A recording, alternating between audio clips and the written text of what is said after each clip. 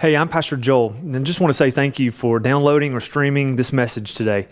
My prayer for you is that you're blessed by the content that you hear.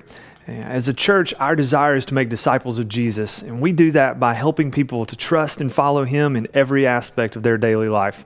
So if this is something that blesses you, we just hope that you'll feel free to share this with others so that they might be encouraged and challenged by it as well.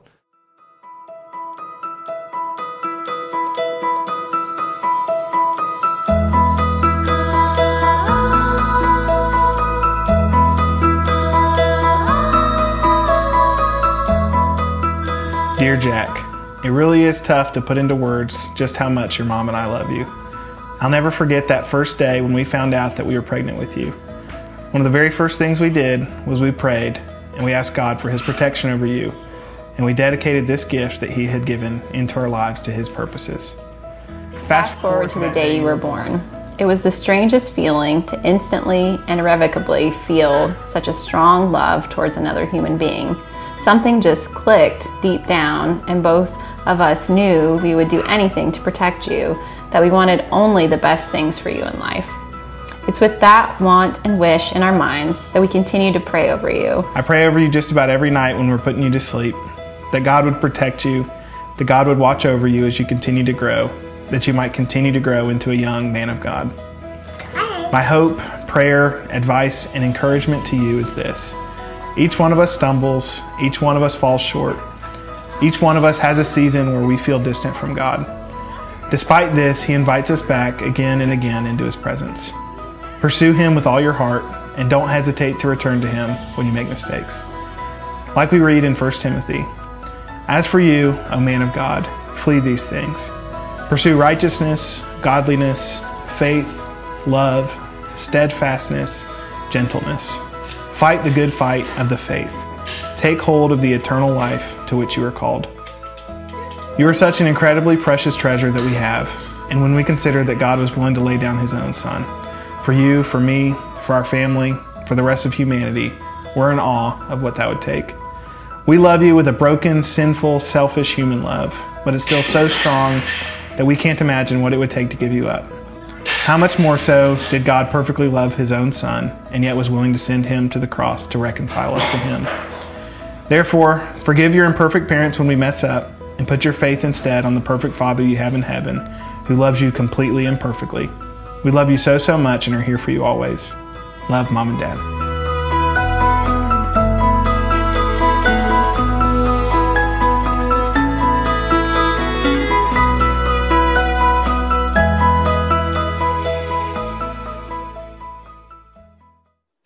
Well, we're starting a new teaching series today called Letters to My Children, and I wonder what it would be like for you. We're going to see some videos like this throughout the series, but I wonder what it would be like for you to receive a letter from your parents. Some of you would be really excited to have that. Some of you lost your parents a long time ago, and you'd just be like, man, if I could have one more thing that my parents said to me in writing, I would love to have that. Some of you, if you received a letter from your parents today, you'd be like, I don't know if I want to open this or not. You might stick it in a drawer somewhere and go, we'll save that for a later time.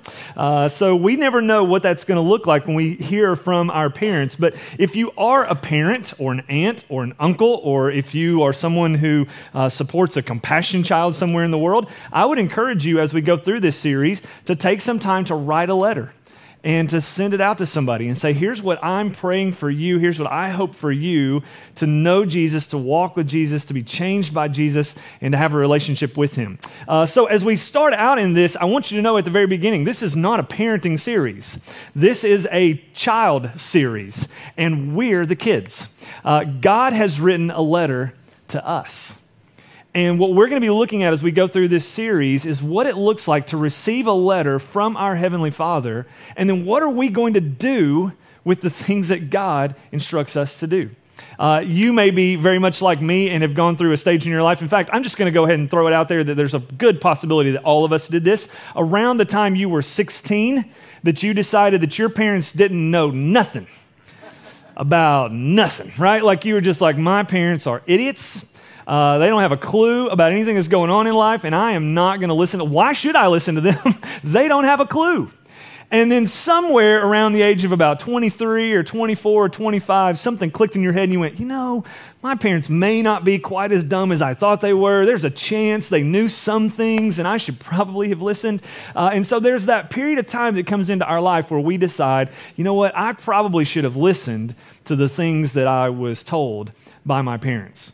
So if we're going to take this approach that God is our Father and that He's written a letter to us, and that He wants us to hear from Him, the simple reality is that a lot of us treat God like we did when we were 16 to our parents.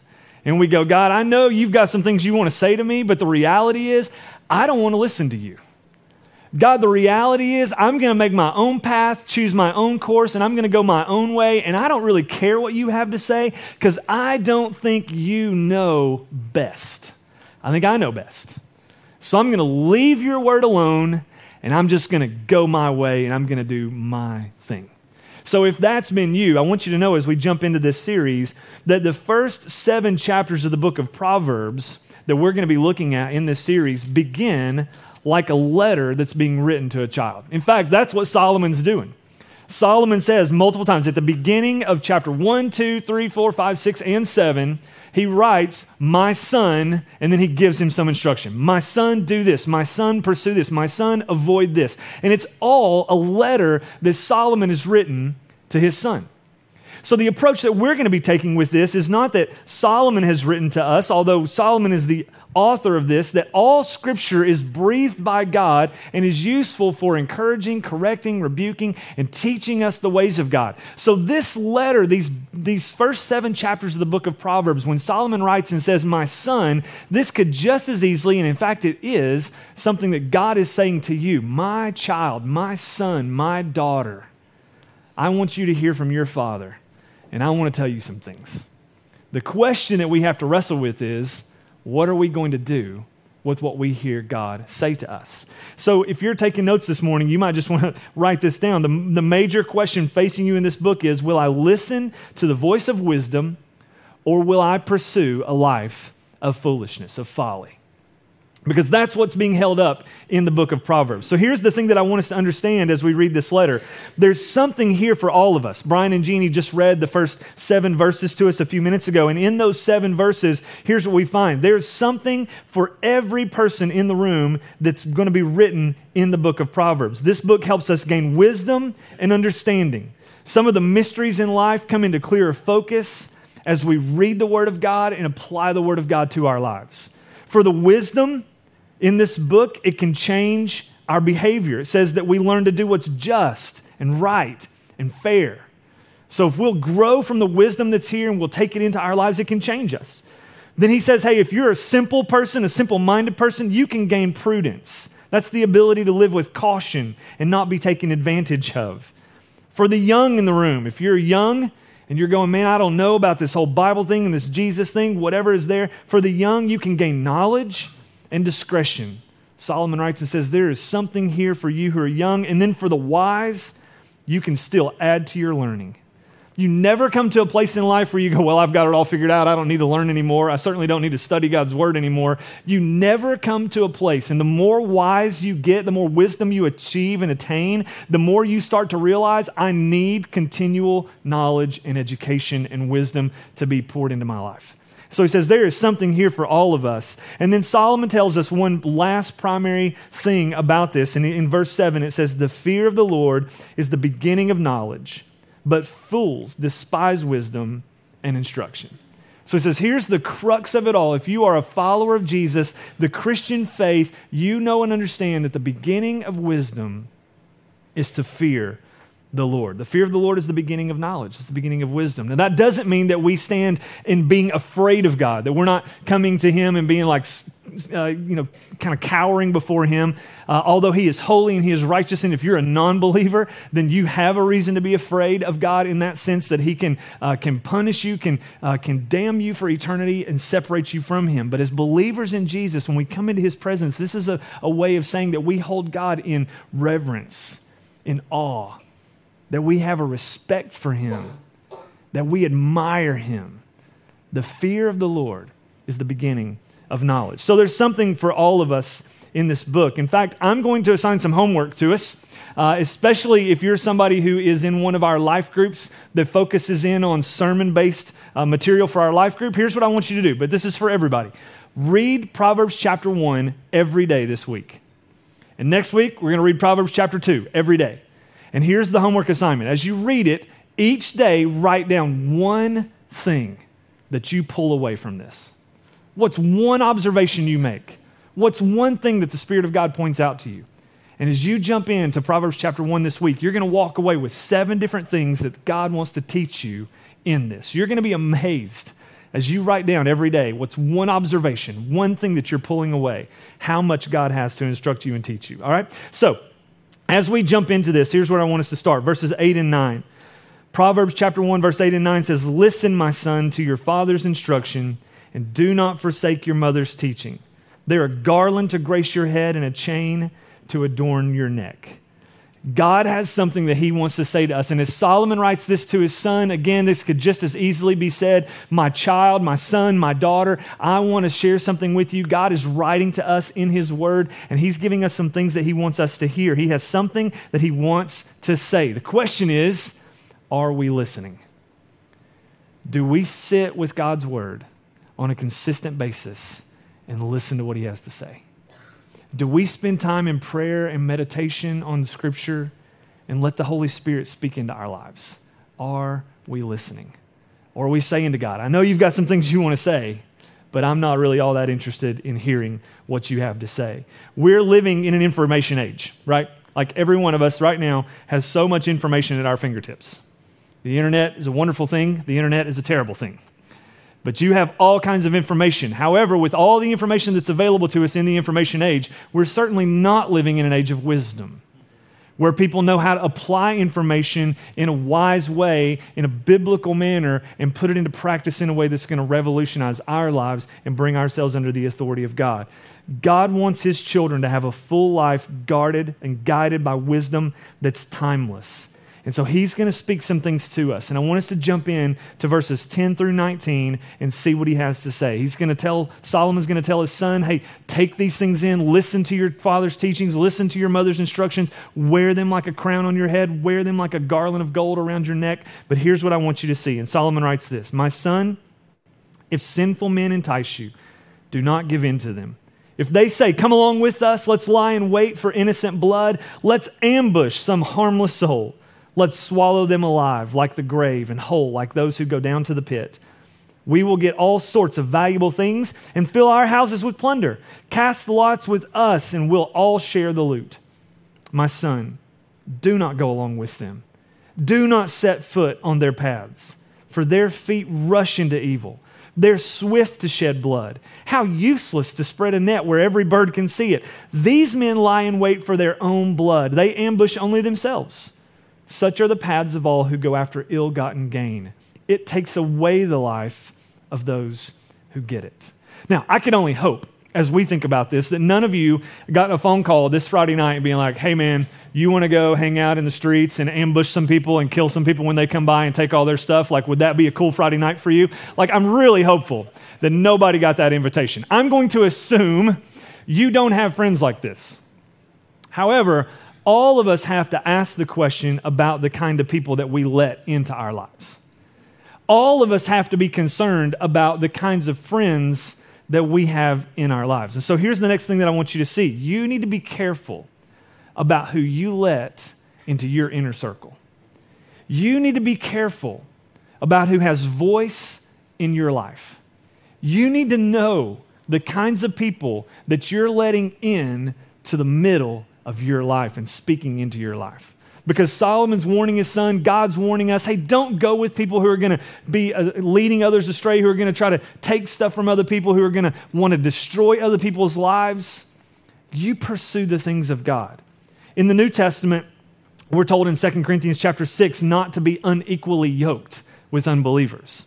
And a lot of times when people take that verse, they apply it to marriage. And they'll go, hey, don't be unequally yoked in the sense of if you're a guy and you're going to marry a girl and you're a Christian guy, certainly don't marry an unchristian girl, non-Christian girl, non-believer, right? Like be yoked equally in your faith. But it doesn't just apply to marriage. When 2 Corinthians 6 talks about that, it's not just talking about marriage. It's talking about all of our relationships. Be careful about who you connect yourself with. Be careful about the friends that you let into your life. Do they believe like you? Do they have the same passions for God that you have? Do they have the same desires and ambitions and pursuits that you have? Or will they seek to pull you away from God? Be careful about your business partnerships that you make. Are the people that you're connecting to in business going to have the same desires that you have? Or are they going to be the kind of people who are going to go, hey, you know what? I don't care if we cheat on our taxes. In fact, the more money we can get and the more we can give it to the IRS, the better for us. And you're going, wait a minute, I don't think that that's how we're supposed to do things. As a believer in Christ, that's not my ambition. Be careful about who you yoke yourself with, who you connect yourself to. My kids, I tell them all the time, and I've been saying this to them for years, your friends will determine the direction and the quality of your life. Your friends, teenagers, listen to this. Again, for those of you who are young, you've gained discretion, your friends will determine the direction and the quality of your life. You want to pursue God? You better get some godly friends around you. And so then the question comes up and we go, well, then are we just supposed to avoid non-believers? Like, do we just distance ourselves altogether and just form our little Christian clubs over here and just have our little safe spaces for us as Christians to operate and we'll just avoid non-believers? No, not at all. In fact, on the night that Jesus was arrested, he prayed for his disciples. We call it the high priestly prayer in Scripture. And as Jesus prayed for his disciples, he prayed, God, I'm not asking you to take my followers out of the world. I'm asking you to protect them from the evil that's in the world. They're going to be living in the world. In fact, Jesus told his disciples, I'm going to send you into the world. So you go and you be as wise as wolves and as calm as doves. Like he's going to go, I'm going to send you out, but I want you to find peace with people, but I want you to know how to discern when you're around the wolves. And so Jesus gives us this calling to go be light in the world, go shine his light into the world. To do that, we have to be around people who don't believe in Jesus. But it doesn't mean Jesus' prayer says, I want you to protect them. He wants us to have discernment about how we're going to live in those relationships so that our non-Christian friends don't entice us away from Jesus. So he says, you stay in these close, connected friendships with believers. And then when you're in relationship with non-believers, you're trying to influence them toward Christ and not fall toward their influence away from Christ. So we have to be wise in how we do that. Interestingly enough, when we see the story of Solomon and his family, and I read this week, I found this was really interesting. Solomon, as you know, made a lot of mistakes in his life, right? Well, none of us are going to pretend like Solomon had it all together. He's known as the wisest man who ever lived. When given a choice for something, God comes to Solomon as a young man when he's beginning to be king and says, hey, anything you want, ask for it, it's yours. I'm going to do this as a favor to David. And instead of asking for riches and wealth and the destruction of his enemies, Solomon asks for what? Wisdom, right? He says, God, if you'll give me wisdom. So God goes, I'm going to bless you with wisdom, and because you asked for that, I'm also going to give you great wealth. I'm going to give you peace with your enemies. There's going to be no war that's going to take place during this season. So Solomon's known as the wisest man who ever lived, but along the way, Solomon made some really foolish decisions. One was that he married about 1,000 people. And that's a problem, right? And you would assume in the middle of all of those relationships that Solomon has lots and lots of kids. But did you know in Scripture that only one of them is named and talked about? It's his son. His name's Rehoboam. And after Solomon's death, Rehoboam becomes king of Israel. And Rehoboam's challenged at the beginning of his kingship, hey, if you will start your reign and bring peace to the kingdom and lighten the load of the people. Solomon had built the kingdom of Israel. He had used laborers from Israel to build his palaces and all of the lands, and all of these things were going on, but the people were exhausted under the leadership of Solomon.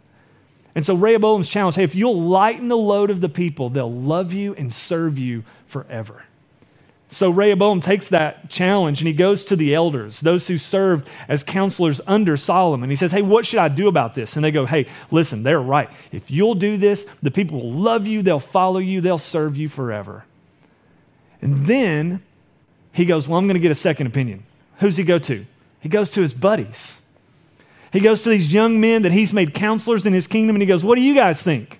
I have some yes men over here that'll tell me what I want to hear and whisper things into my ear. And they go, hey, you know what? That's crazy advice. Here's what you need to do. You need to bring the pain. And if your dad was whipping people with whips to get them to work, you tell him you'll whip them with scorpions. And you tell him if your dad was a little finger, you're going to be a waist. Right? Like, I'm going to bring my power and my influence, and I'm going to do these things, and I'm going to bring hardship into Israel. Well, guess what happens? Who does he listen to? The elders or his buddies? He listens to his buddies.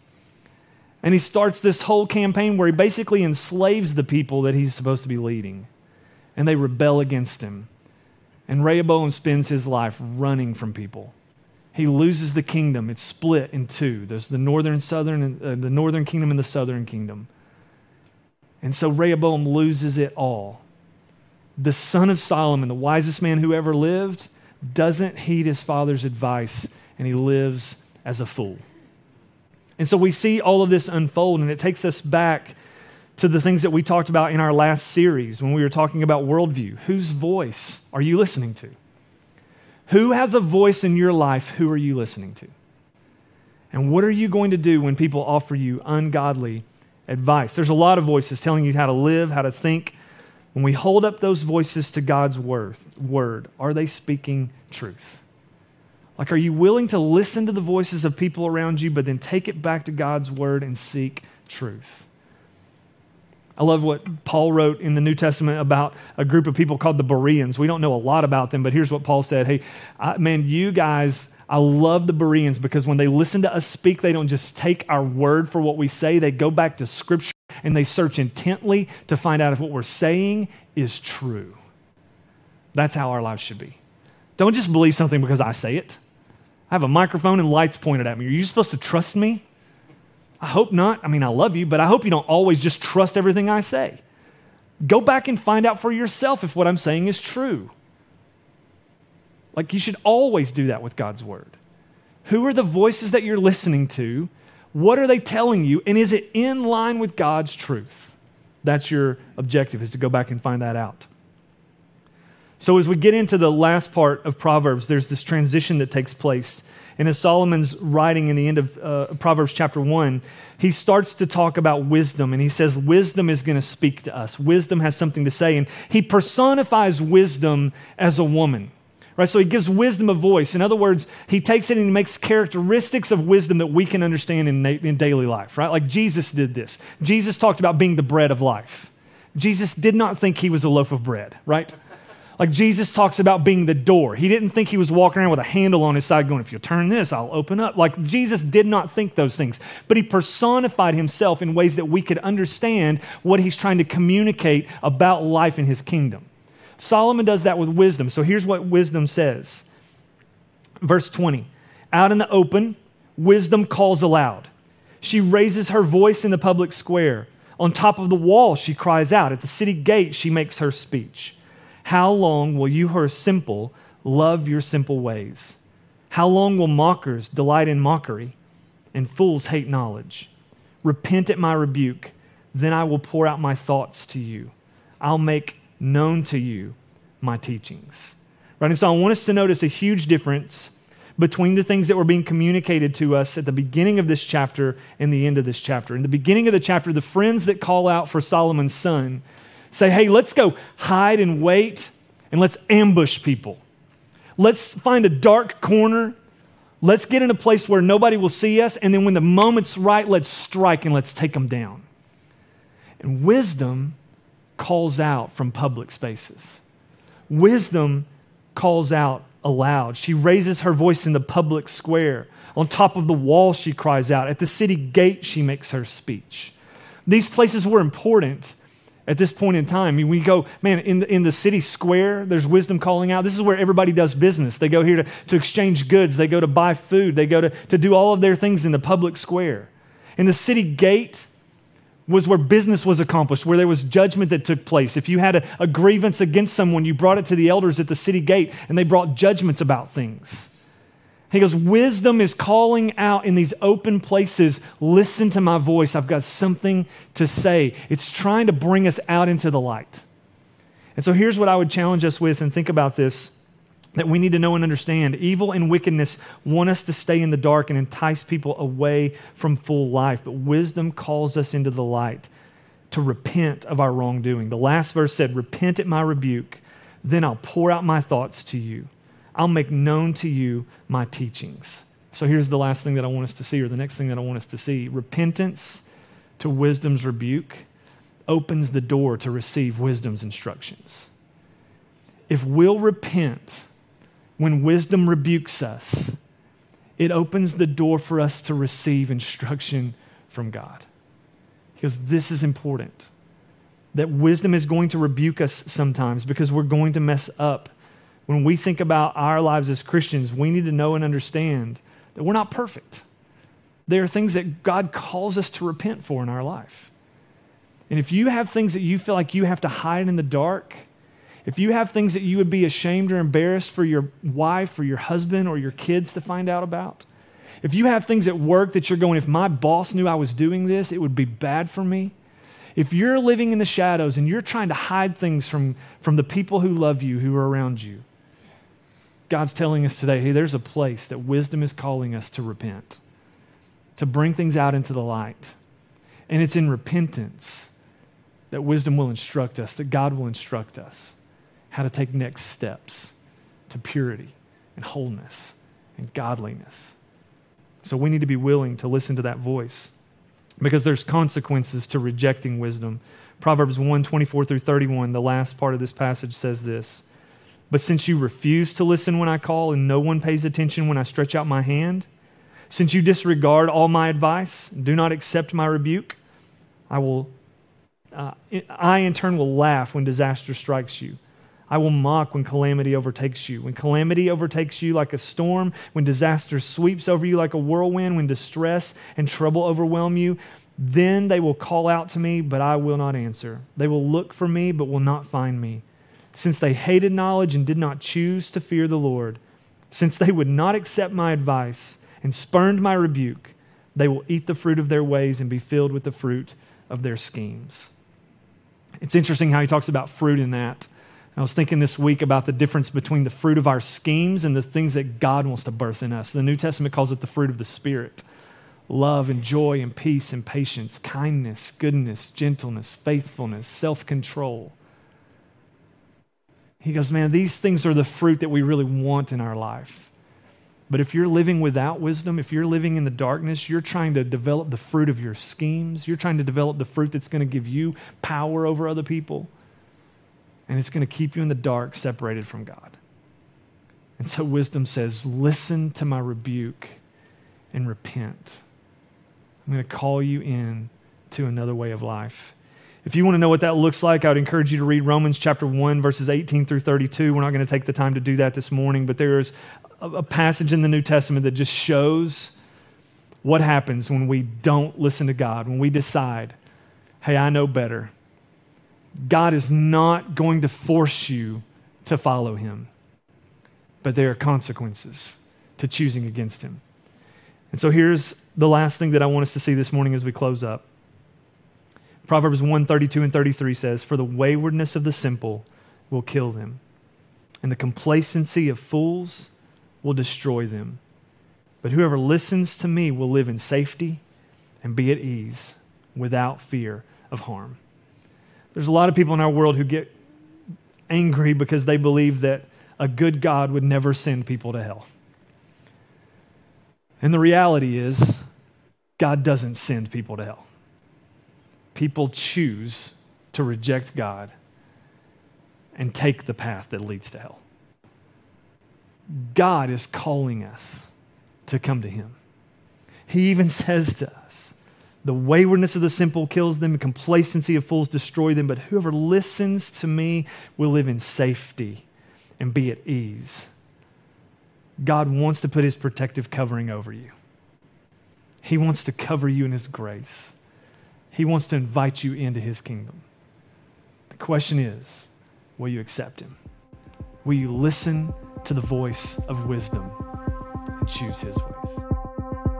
Thanks so much for checking out our message today. We hope you were challenged and blessed by it. We want to invite you to come and worship with us in person if you live in the Tri-Cities area. We meet on Sunday mornings at 9 and 10:45 a.m. at One Fellowship Point in Kingsport, Tennessee. You can also get more information about us from our website or our mobile app. Have a great day.